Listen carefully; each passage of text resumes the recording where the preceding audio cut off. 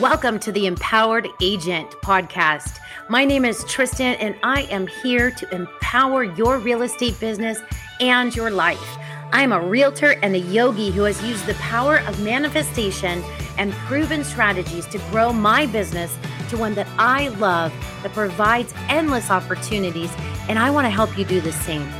In this podcast, I unpack the real in real estate, featuring authentic conversations about what is working, what is not, business tools, social media tactics, marketing strategies, and manifestation techniques.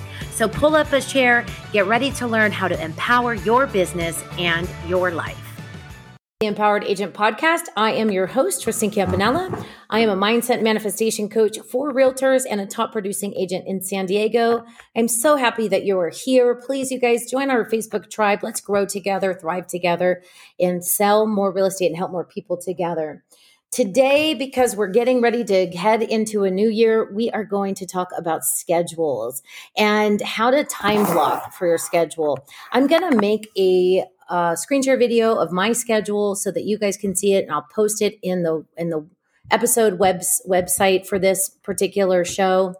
But having a schedule and sticking to it is been one of my biggest challenges. I would say having a schedule is not a problem. It's the sticking to it that can sometimes be a problem. One of my coaches had told me, if you can stick to your schedule 80% of the week, then you're doing awesome.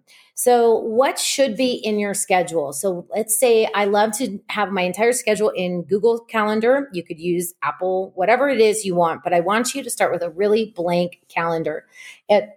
The number one things that realtors think they need to put in there is their work. But I really want you to put your personal time in there, because this job, this career can suck you dry. And it's really important that you have your own personal time, your own morning time, your evening time, your time with your loved ones, your time to do fun activities, your time to take time off and not answer your phone. And I want you to put that in there. It should be like reoccurring. This is my day off. If you're new to the new to the real estate business, you're probably not going to take the weekend off. So take a Friday off, or take the Monday off, or take a day, but you need to take a day off, like a full day, to reset yourself so that you can be the best for other people that you can be. So first thing first, put in your family time, your time for yourself in your calendar. That I cannot stress how important that is. The second thing, because our job is to prospect and lead generate, we need to put that time in there. And so the average, the minimum amount of calls I would say that anybody needs to make per day is 20 calls. But in a market that is challenging and we need to double down, we might need to make 40 to 100 phone calls. We'll get into who to call on our lead pillar series that I'm going to launch in December. So be on the lookout for that. But I want you to put in there the times of prospecting.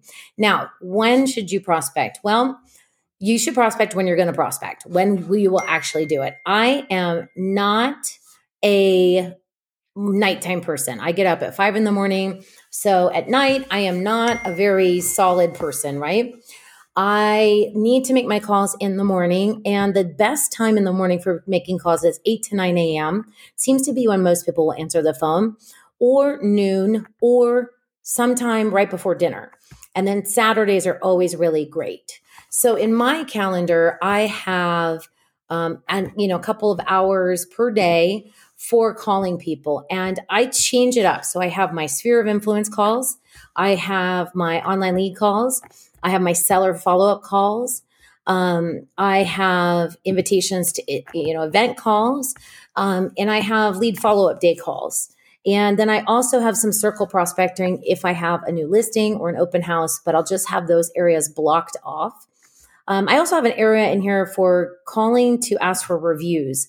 Oftentimes my clients, they get busy and they forget to leave me a review, but if I give them a quick call, then they are pretty happy to leave me a review. So all in all, I probably call 15 hours a week, 10 to 15 hours a week. I think that's a probably pretty standard number in this industry. Because we need to get our conversations up. We need to be talking to more people every day so that we can locate the people that need our services the most, right? So after we have now scheduled our personal time and then our prospecting time, and the prospecting time can be door knocking. I don't consider my open house prospecting time as far as making calls. I separate those two. I do my open houses. I have those every other week. I host one. When I was new in this business, I think I was in one every weekend, all weekend.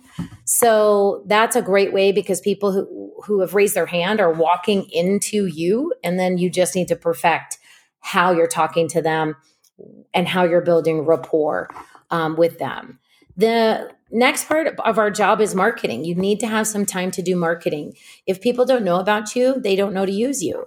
So you need some time to plan out and craft your messages. You can use things like Vista Social or Meta's social scheduling. You can schedule things. You can make your content in Canva and then pre-schedule that. I usually do that once a week. Market updates are really great. This is time where I create my email marketing campaigns. I send those once a week. And if you have questions about what I send, please reach out. I'm always happy to share my content with you. And so you do have to have that marketing time. If you're choosing to do direct mail, this is a good time. If you're door knocking, making flyers, this is the time to do that. If you're sending videos or creating video content, this is the time to do that. So you have to put some of that on here as well. A new one that I've added is like, commenting, and messaging on social media platforms. So going in and being engaged with other people on social media has really been great. It makes you show up in their feed. It lets them know you care. It lets them know what's going on in their lives. So make sure that you're making some time to do that as well.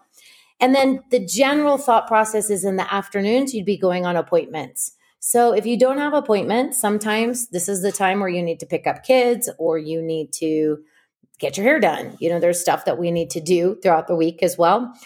But if I don't have appointments, then sometimes what I'll do is I will head to a vacant house and I'll take a property tour video for content. I will door knock an area. I will make extra calls. I will go to a networking event. I will find other ways to be engaged with people in a conversation where I can bring real estate up. And that's about it. Once you post, you get all of these things in here, it should pretty much fill up your calendar and give you some flexibility in the afternoons for setting appointments with buyers and sellers. The goal is to have 10 appointments a week with buyers and sellers that you are having conversations with. You're out showing properties. You're out engaging with sellers. You're out doing an open house. So make sure that you're making some time in there for those showings. In fact, I even pre-schedule those even if I don't have it, because I want to see it on my calendar. This is the time that I've blocked out to make appointments. So having a powerful calendar is great, but you got to follow it. If you're noticing that you're not doing some of these activities, it's time to take a step back and reevaluate if these are the right activities for you. If these are going to be the things that you actually get done on a week-to-week basis. That's all I have for you guys today. And I thank you so much for watching. Again, I'm listening, not watching. I make so many videos.